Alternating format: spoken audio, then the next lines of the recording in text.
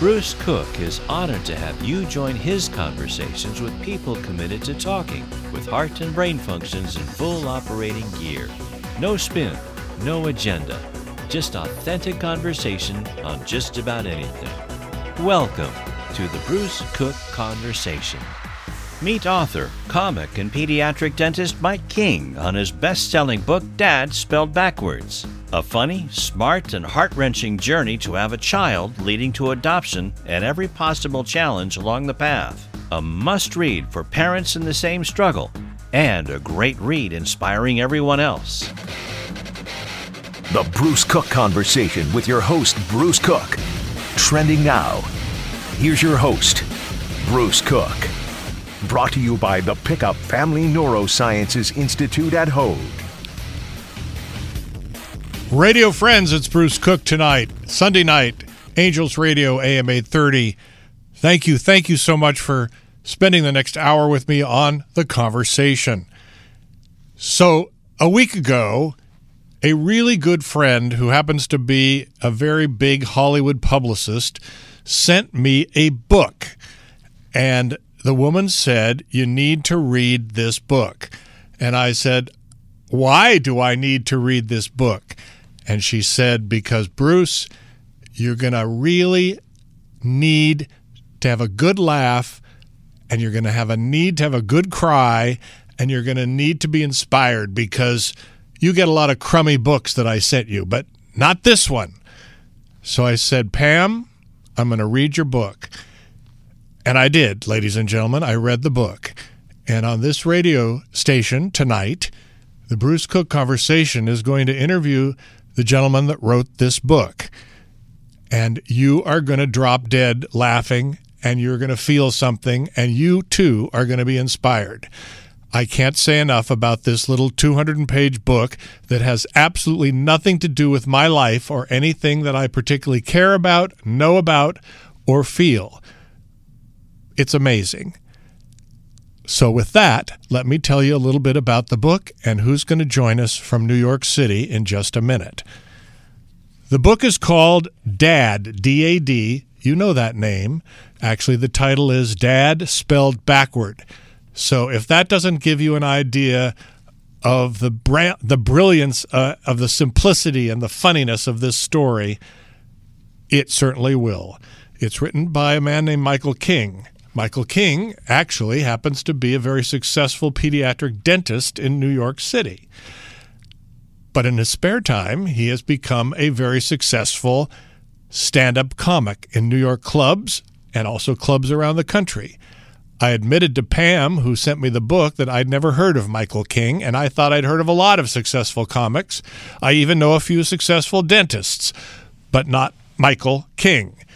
So I checked him out online. There's not a whole lot there, but there's enough. And after reading the book, I knew that I had to talk to Michael King.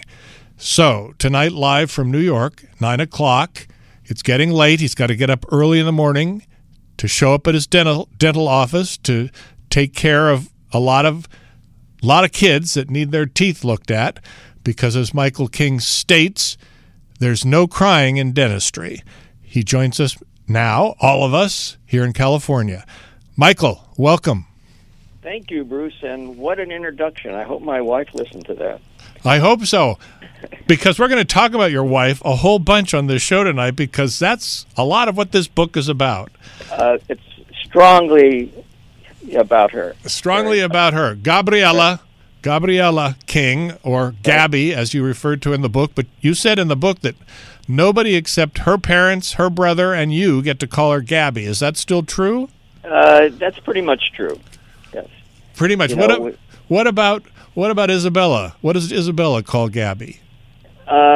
She calls her Mommy, Mom, that's pretty much it. How old is Isabella now? She is 13. Wow. Going on 26. Wow.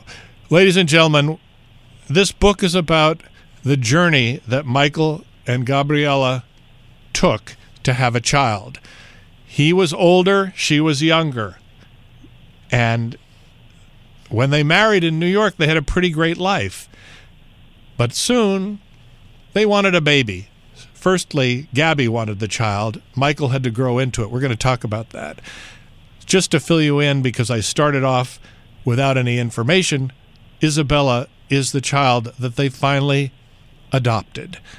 In the book, I believe she is just being adopted, and towards the end of the book, she's as much as 4 years old. Now, Michael, you say she's 13. 13. Talk to me about her life. Well, actually, we adopted her at 2 days. 2 days old. We traveled to Indiana, and very much the end of a long journey, which I'm sure you'll get into. We're going to get into that, yes. So, and now she's 13 and goes to a private school in Manhattan. One of the reasons I haven't given up dental drilling as yet.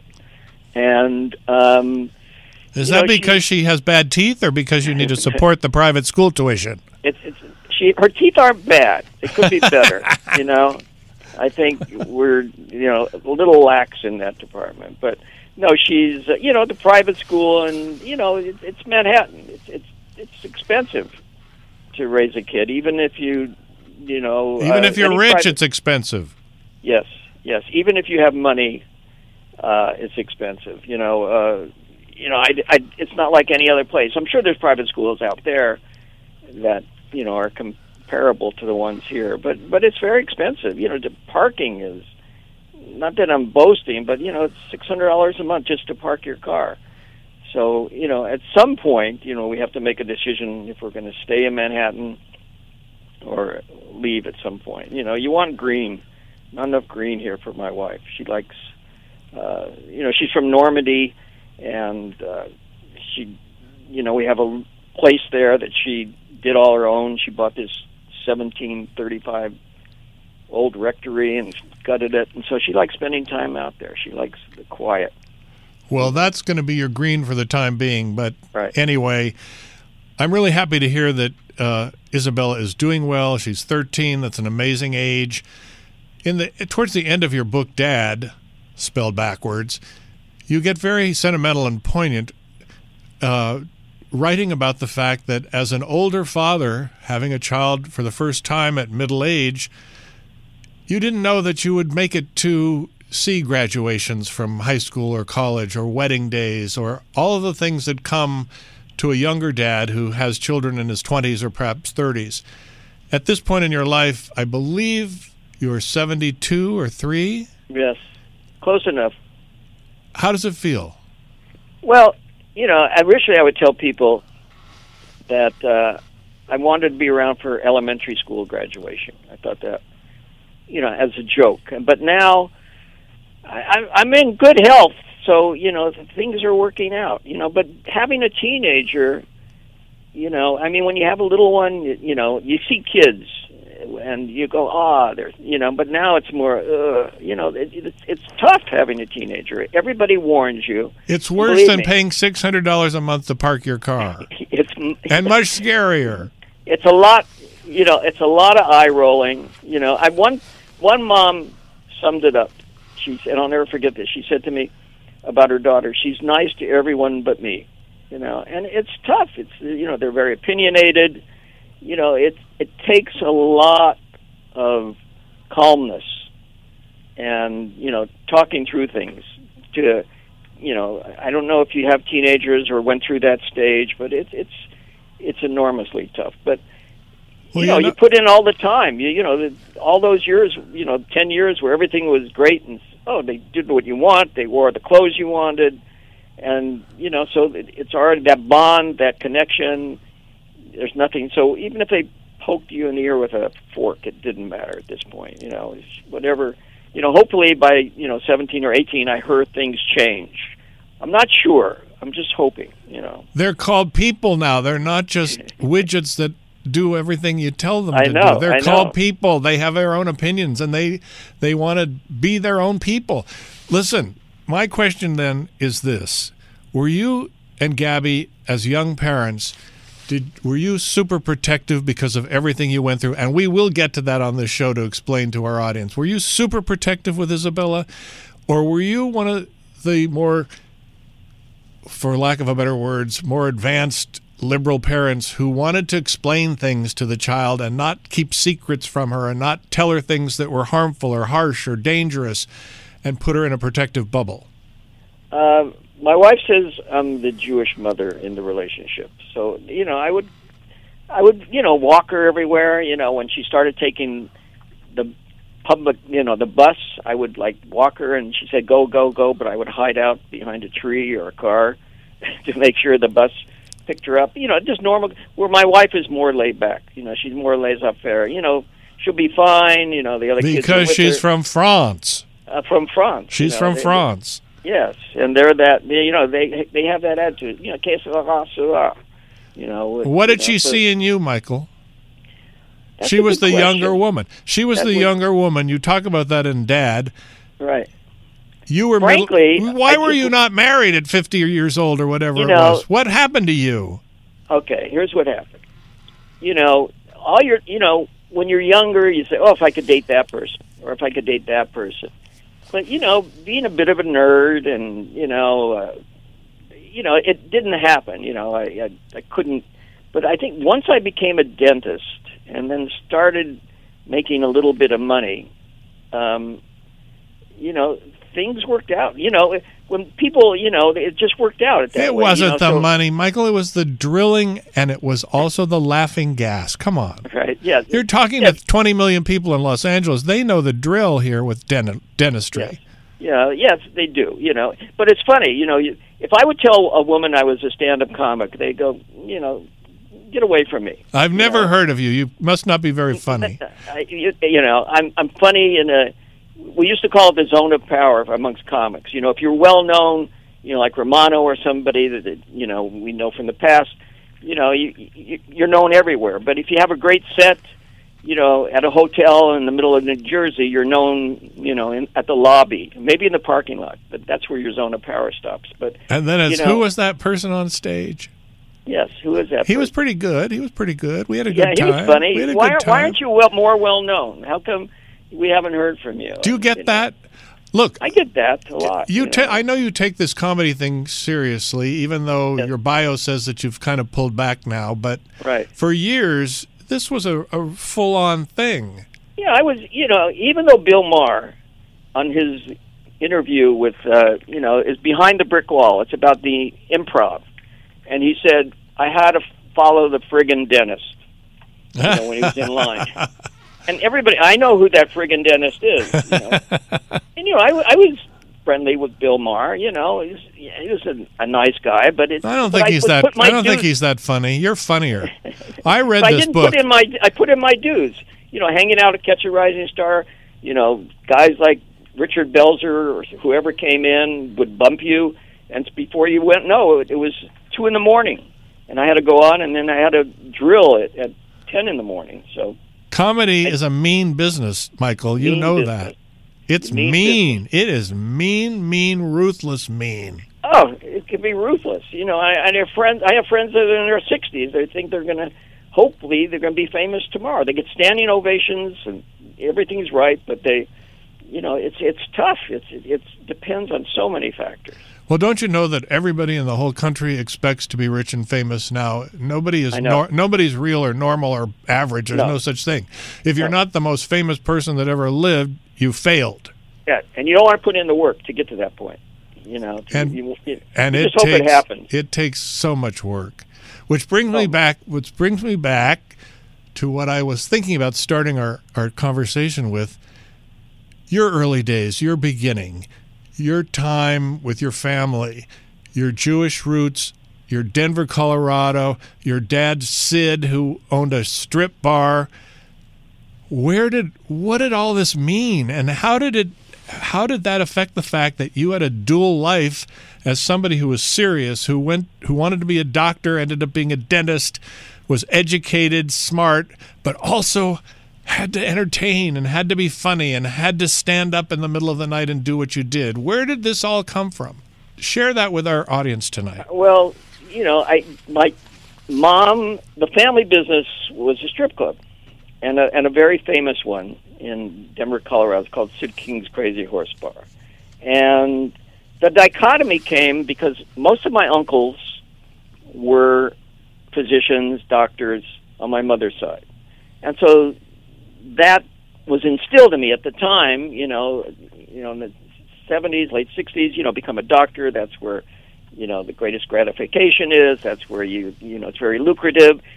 But I remember going to my dad's club as a teenager with friends, because I was popular. I think because of that, we'd always sit in the back in a booth in a darkened corner, and we watched the show, and we'd drink Shirley Temples, and I watched my dad on stage. He would, Shirley Temples with vodka in them. Right, exactly. And he would, the love of what, he was the MC, and he would do a Jewish shtick introducing the dancers and giving them funny names, which some of them aren't probably appropriate for this crowd, but, it was, it didn't realize how much that affected me and how much he loved life. And I think as I got older, the importance of loving what you do, no matter what it is, took hold. And that's where I figured I always wanted to make people laugh. You write about him anecdotally in this book, with great love and affection. Oh, yeah. With great sympathy for a life that was very challenged, obviously, and had its ups and downs, and I found that very, very profound. Share with the audience tonight listening, since you brought up the stories of your youth, going to Sid's Crazy Horse Bar with your friends, a first date that you wanted to take some girl on in high school, and what happened. Do you remember that story in the book? Well, you would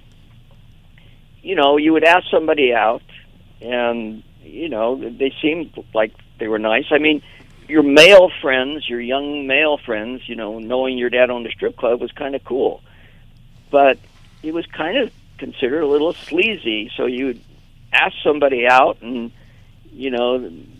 Mike King, you're 15 years old, and they have to get their parents' permission. And frankly, it wasn't easy. Some of they gave me the thumbs down because of, a strip club. What is that? And that was really, that was tough. That was hard because, at the same time it was cool, but at the same time I felt embarrassed, to be frank. It was an embarrassing situation. But there was a young lady who you called on the phone and you asked her out, and she said, "Wait a minute, Mike, I have to ask my mother first." Then what happened? And then, it there was silence on the phone. Silence on the phone, and you hear, is Dad Sid King? Yes. And then they hung up. So looking back 50 years, 60 years, what do you think? Does it matter? Did it kill you then? Does it kill you now? No, I'm proud of what he did. I mean, as you know, we talked about this before, the musical we're doing, and I'm prejudiced, obviously. The music is great. It's called The Lap Dance Kid. It's all about my dad, and it's all about being a 12-year-old growing up with the family business as a strip joint. And it's poignant to me in the sense that I learned so much from my dad. I mean, he would walk into a room, and this little 5'2" man would just light it up.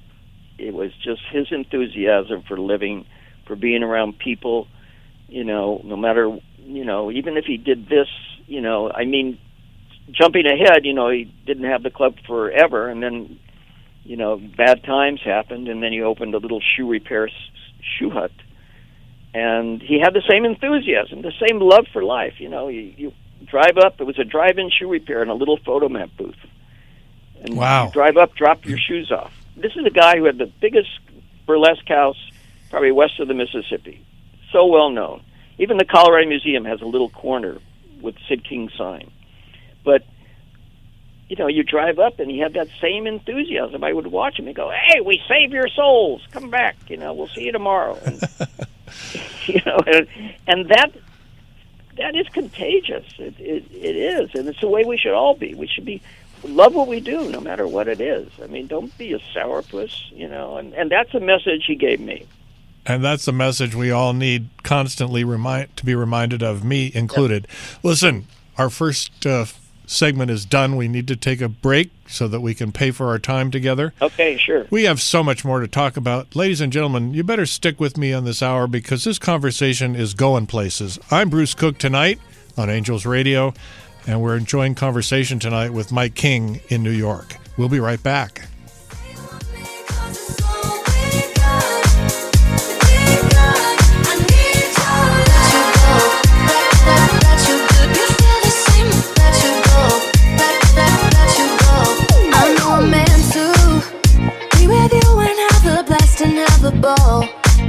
We'll have it all. And yes, it is. At the Pickup Family Neurosciences Institute, the Hoag Epilepsy Program is accredited by the National Association of Epilepsy Centers as a Level 4 epilepsy center. This means that our experts provide the highest level care for patients with complex epilepsy. Our patient-centered approach to epilepsy treatment, combined with state-of-the-art technology, including robotics and laser ablation, ensure the best possible outcomes for our patients. To learn more or for an evaluation, call 949-966-0243 or visit hoag.org/epilepsy care. You have heard us talk on this program about the Balboa Island Museum, located in the middle of Marine Avenue on Balboa Island. August and September are exciting months for the museum, with a continuation of art classes for all ages every Wednesday and some special new exhibits. And the next event in the speaker series will feature Angelo Pasciuti, a former Marine sniper and instructor. Angelo will talk about his experiences in the Marine Corps and how he is currently engaged in an effort to rethink how the Marine Corps trains its new recruits. The date is September 21st, starting at 6 p.m. For more information, go to balboaislandmuseum.org. When I look at you in your eyes, I see there's something burning inside you. Oh, inside you. In your eyes, I know it hurts to smile, but you try to. Oh, you try to. You always try to hide the pain. We're back, people. Bruce Cook, the conversation tonight, Angels Radio, AM 830, KLAA. Mike King is my very special guest, comic, dentist, writer, creator of a Broadway show. I have to tell you, people, if you haven't been listening, you've got to hear what this man has to say, and you've got to run out or go to your computer and buy Dad Spelled Backward. That's the name of the book, Dad Spelled Backward, by Michael King.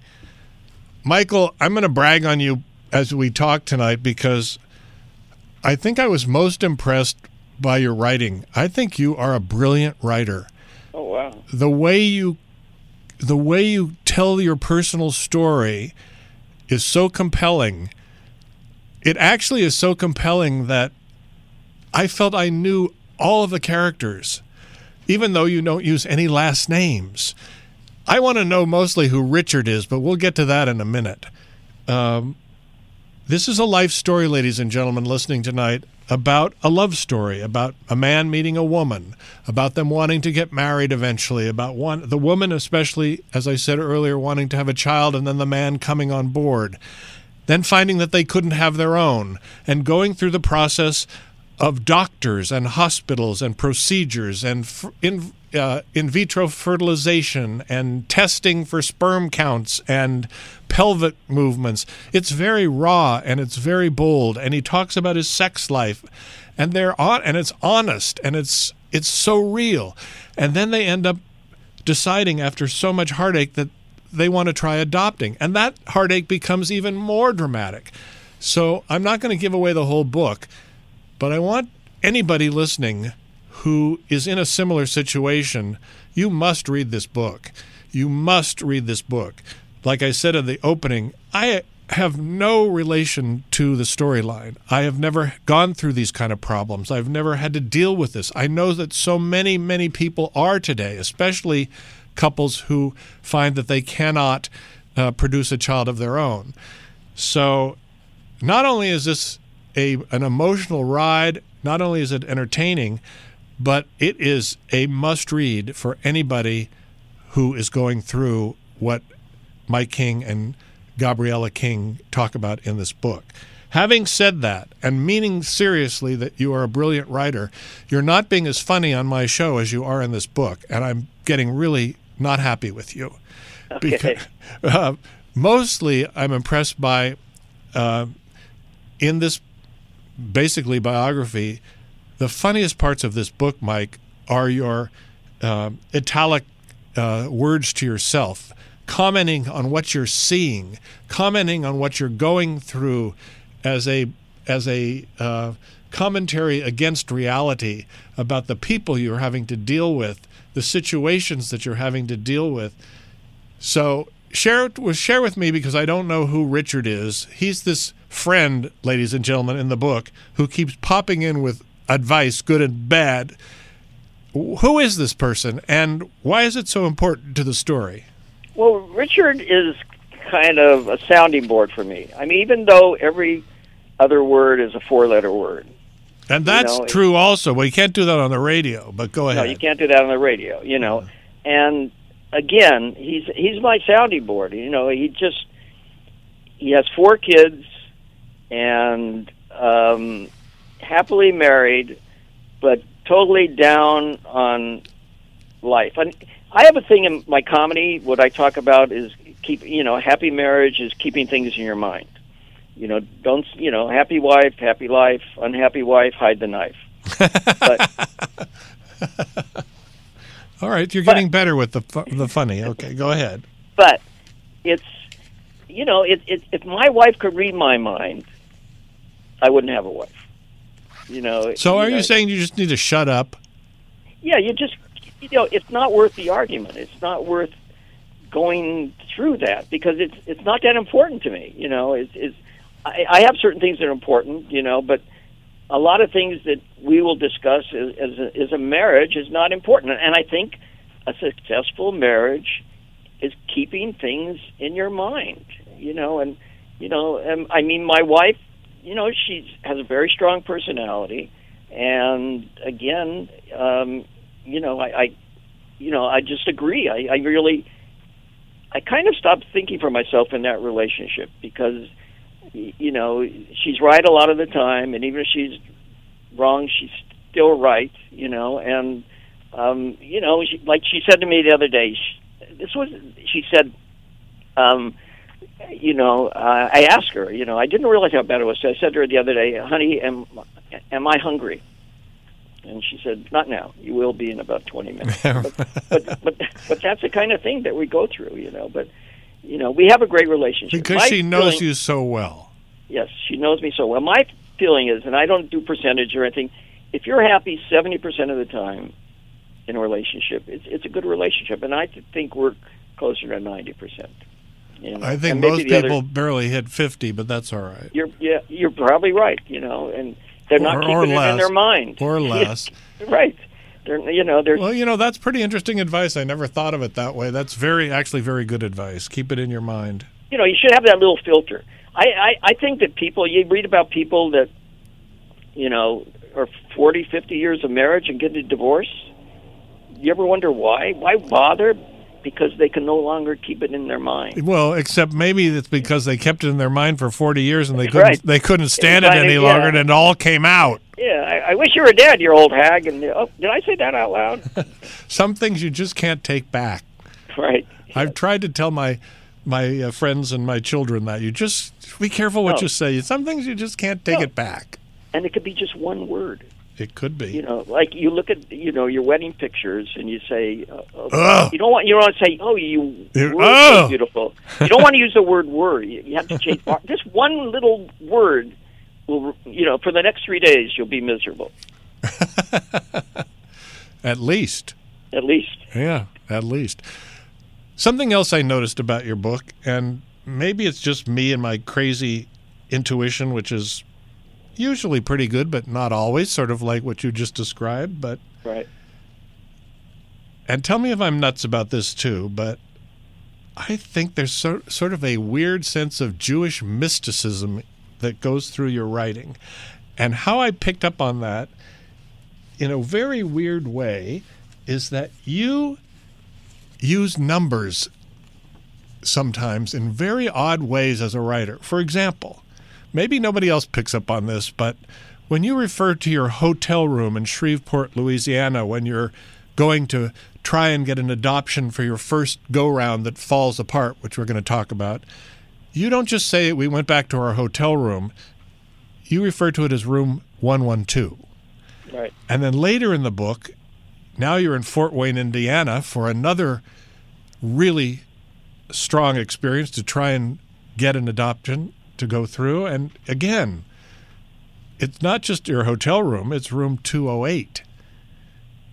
When you're talking about going with Gabby to Walmart back in Shreveport to buy things for the hopeful adoption of the then child you've named Chloe, you don't necessarily talk about all the things you've bought, but you talk about the total on the price slip as $69,699 something weird number. What is all that about? Wow, I don't think I made a conscientious effort about that. I have a diary, and I write down facts, and numbers are a big part of my life. Maybe numerology or something has something to do with it, but I didn't. I mean, in the Jewish, tradition, 18 is the lucky number. Maybe it has something to do with that, but I don't think no one ever brought that up. But that's very interesting, Bruce. It really hit me. I just thought, I don't know, there's something here. And by the way, I think you're right. I mean, it's definitely, it doesn't really add to the story, but it no, I don't think many people will pick up on that, but for some reason it hit me. And it also, because as a writer, I really appreciated the fact that your description was so brief and crisp. You did not go on and on and on with ad nauseous description of the situations. It was just so to the point, and you concentrated on the feelings and the observations of people. Like, for example, I think the most vivid description, and I want you to share some of this with the audience. Ladies and gentlemen, I referred to the fact that Mike and Gabby had gone through some really tough times trying to find an adoption that actually worked out. And one of the times was with a very, very difficult situation in Louisiana, and particularly with the adoptive mother who kept changing her mind. She was going to give the child, she wasn't. It was a teenager adoption. Her name was Ashley, and her family included her mother Sharon and her brother Terry and some very strange characters. When we have to take our next break, Mike, but when we come back, I want you to share that story as best you can with the audience, and be as candid and honest about it as you can with how you dealt with that whole horrible up and down situation. People, you've got to hear this story, so don't go away. We got a break. We'll be back in 2 minutes. I'm Bruce Cook. I'm with Michael King in New York. So much more to talk about. That's just how we do it, all right. We got the good vibe, feeling right. Hold up, give me that beat. Na na na na na na. It's a move. Na na na na na. That feeling when you get paid. Looking for a rich cultural experience in Newport Beach? It's happening right now at the Balboa Island Museum, located in the heart of the business district on Marine Avenue and Balboa Island. Voted the best museum in Orange County for a second straight year. Captivating exhibits depict the history of Balboa Island and Newport Beach. And the best part is, it's free. The museum is hosting some fun summer events, including art classes for all ages. Check out their website for more information at balboaislandmuseum.org. It is an honor to talk with you about the Balboa Island Museum on this program. In addition to offering a unique perspective on the colorful history of Newport Beach, the museum conducts numerous events serving the local community, but can't do it without your support. The third annual Balboa Island Fun Zone Festival is coming up November 17th, titled Denim and Diamonds. It'll be at Bun Shindig with a country western band, barbecue, games, and a live auction. Sponsorship opportunities are available and tickets are now on sale. Go to balboaislandmuseum.org for more information. It's automatic. I feel like dancing. I feel like dancing. Even if it's raining, I'm not complaining. I feel like dancing. I feel like dancing. I hope you all feel like dancing tonight and every night, everybody listening here on Angels Radio. I'm Bruce Cook. It's The Conversation tonight with Michael King, author, dentist, comic, father, husband, brilliant guy. If you're just tuning in, I plugged the fact that I wanted Mike to talk about a section of his book, Dad, Spelled Backward, where he encountered a very, very tough situation in Shreveport, Louisiana, where he and Gabby, his wife, had gone to hopefully adopt a baby. Paint the picture for us a bit, Mike, if you can. All right, so adoption works, I'll just briefly summarize. You hire adoption lawyers, different ways to do it, and you get a facilitator, and they give you an 800 number, and you pay that facilitator to put ads in local papers in different areas of the country where the adoption rules are, they're advantageous, where you don't have to wait as long after you meet the child. Because sometimes, it can take, in the old days, they would 2 years, and they could, want the child back. But so they put ads in all these papers, and, without being specific, an ads could run at the time, 8,000-10,000 for a round of ads. Some people get very lucky, and in the first round, they find a child that is in need, and it works out. We were doing about 4 years of ads at this point.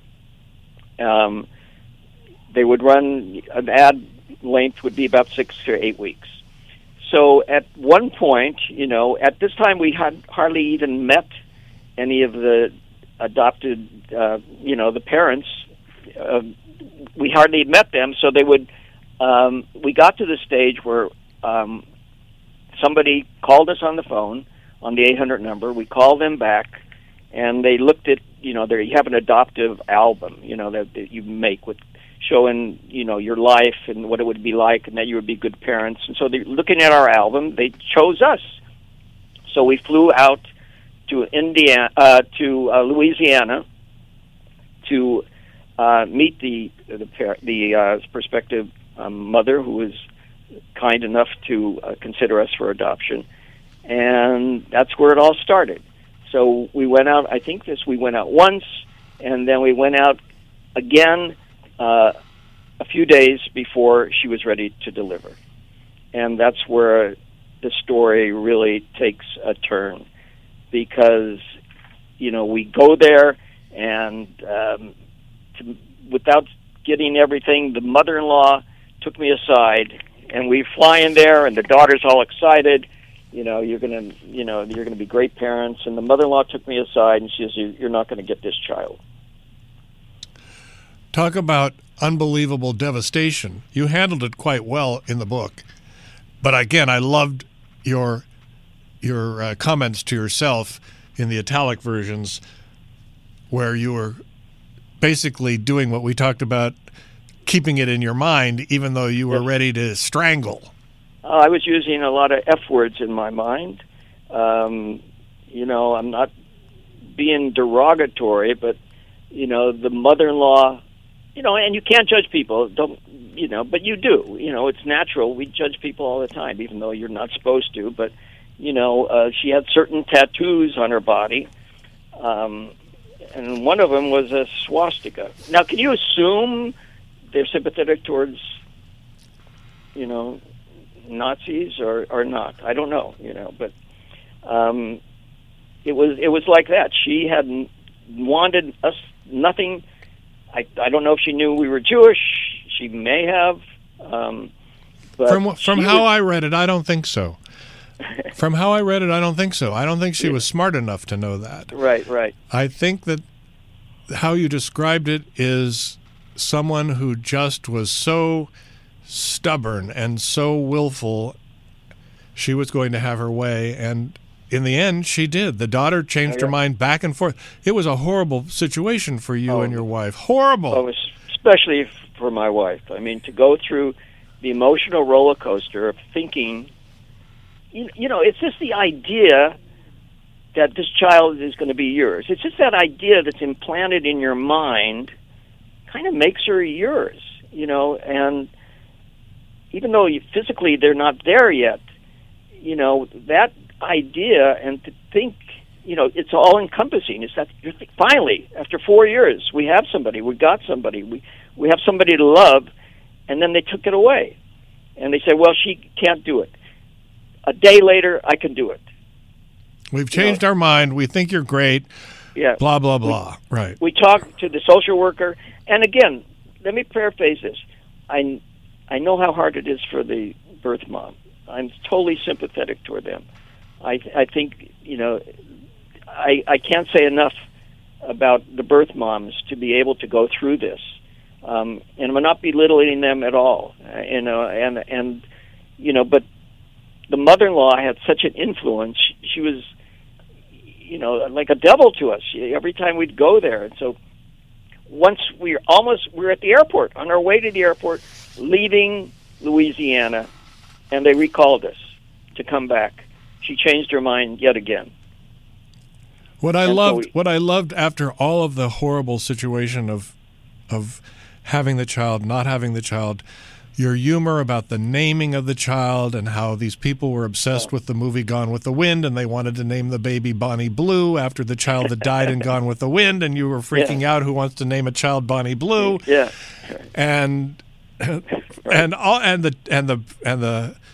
the teenage father who wanted to be a radio host, bless his heart, right. and him trying to impress you. And I love the fact that at the end of it, mostly because of how you described your wife handling it and being so understanding of how hard it was for this young woman to finally say, I can't give you this child, Bonnie Blue has to stay with us. You said something that made me laugh so hard, and maybe it's insensitive, and I'm paraphrasing it because I didn't write it down, but you said, we have to be philosophical about this. We have to think about, we hope that this child will have a great life.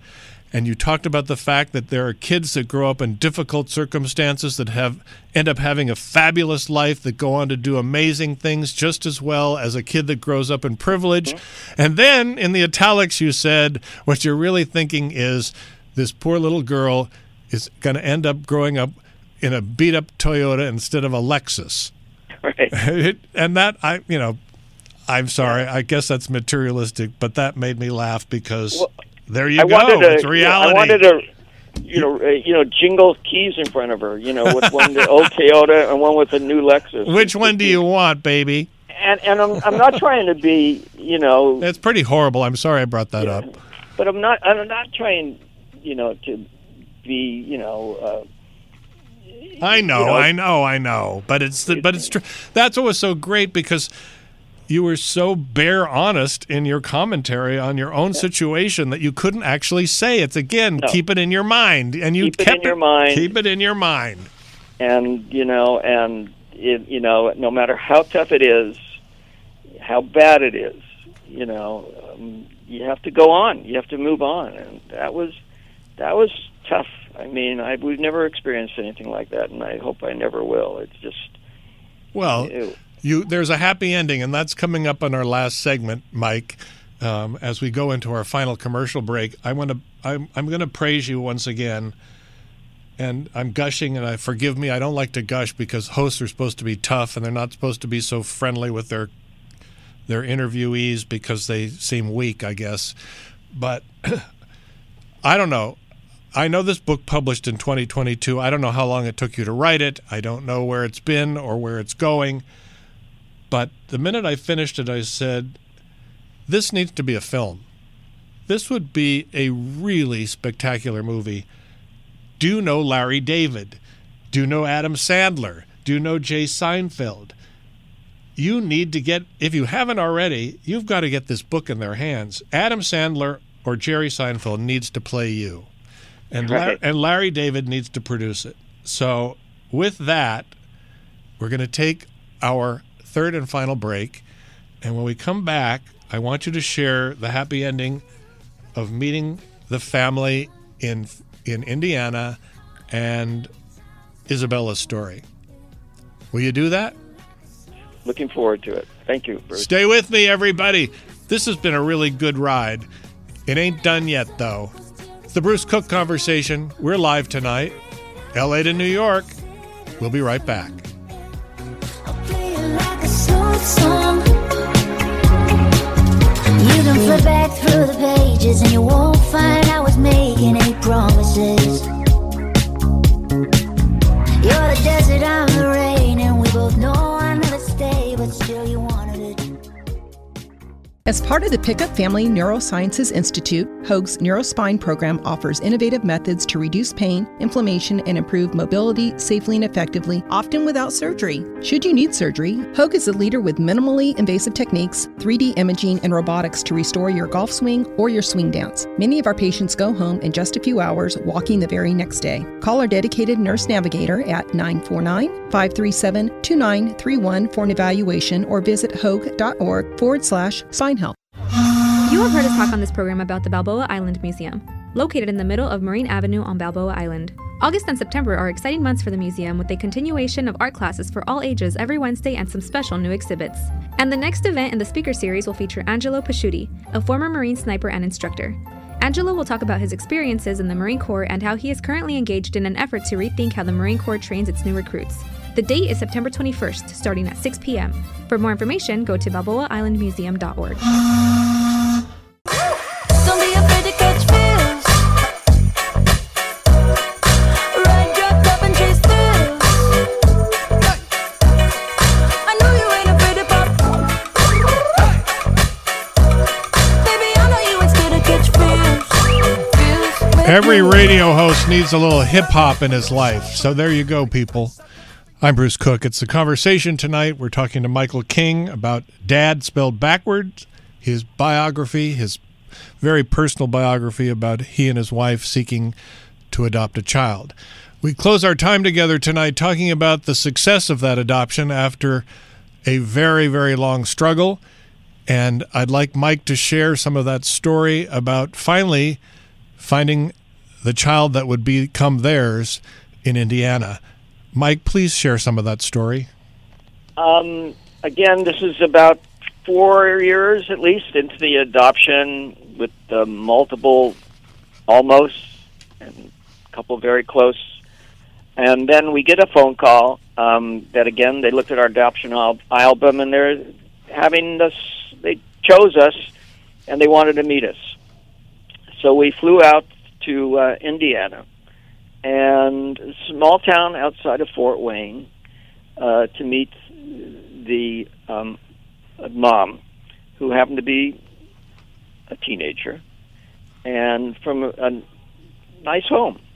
And at this point, I have to say, we're almost suffering from PTSD from the crazy stuff we went through before, and the letdowns, and it was very traumatic, very emotional, a lot of grieving.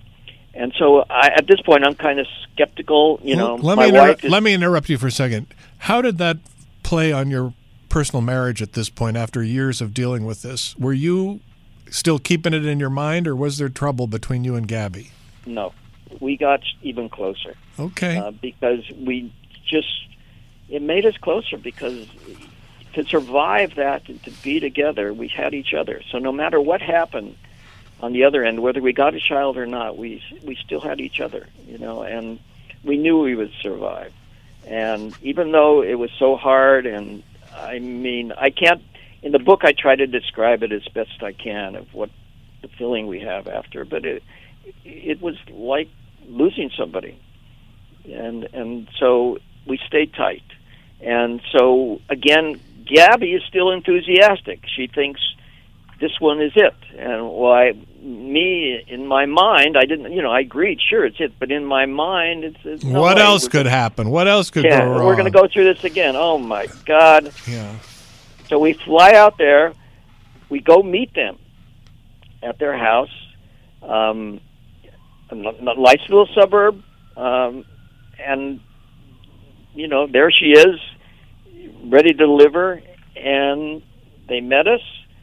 They continued to like us, and then we decided that, 2 months or 6 weeks later, we get a call that she's ready to deliver in a couple, in a day or two. come out. The worst snowstorm in years. Perfect. I don't know how much detail you want me to go into. The worst, we're going to miss the delivery. We tried. I almost, I was going to charter a plane or anything. A flying carpet. Right.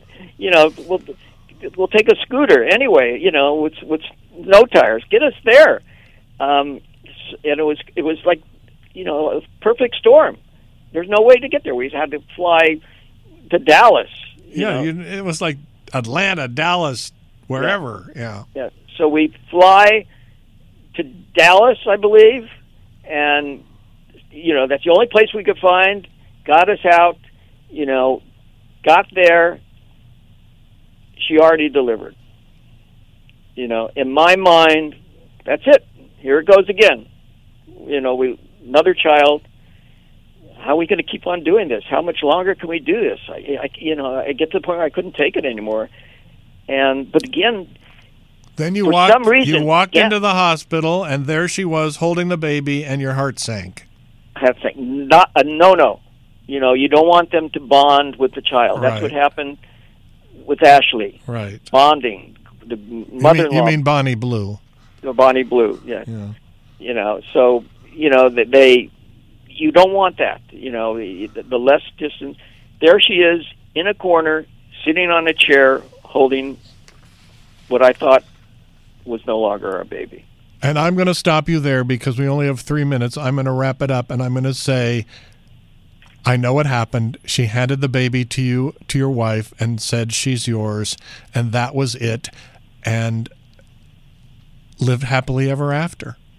It was unbelievable. It was like the best feeling in the world. So the papers were signed. The papers were signed, no more drama. So the question is, in our last minute or two together, what do you want to share with people that are listening tonight or who are going to read this book about the experience and what it has meant, if you can sum that up, if it's not asking too much of you? The love of a child, there's nothing like it in the world. I tell my friends, comics who don't have child, if you don't know the difference, but once you experiencing that, there's nothing to replace it. And I'm telling people, if they're thinking of having a child, if they're on the fence, adopt, borrow, become close to your nephews or your nieces, establish a relationship or bond, whatever means you need. The love of a child is what it's all about. And I'm thoroughly convinced that's what the most important thing is, to have that bond. What a great show tonight. What a great conversation. Thank you so much. Well, thank you, Bruce. Tell our audience where they can find this book. You can find it on Amazon or Barnes & Noble, any of their websites. We're there, and hopefully you'll enjoy the story as much as I enjoyed writing it and sharing it with people. I know you will. I know they will. I know you did. And wrap us up by telling us about the show you're working on. The show we're working on now is the Lap Dance Kid. Again, it's about a 12-year-old boy who's about to be bar mitzvahed, and he finds out that his neighborhood tavern that his father owned for years suddenly becomes a notorious strip joint. And how he goes through life and handling that. Let's leave it at that, because the only last question I have is, how do we make a pediatric dental appointment with you in New York? Just look at Fun Dentist, plural, fundentist.com. And there we go. That's it for our show tonight. Thank you, Mike King. All the best to you, Gabby and Isabella. Thank you for your time. Thank you for writing this book. Ladies and gentlemen. Thank you, Bruce. It's an honor being on the air and being able to talk to people like Mike King. You take care of yourselves, listeners, and you come back again for the conversation on Angels Radio. Good night.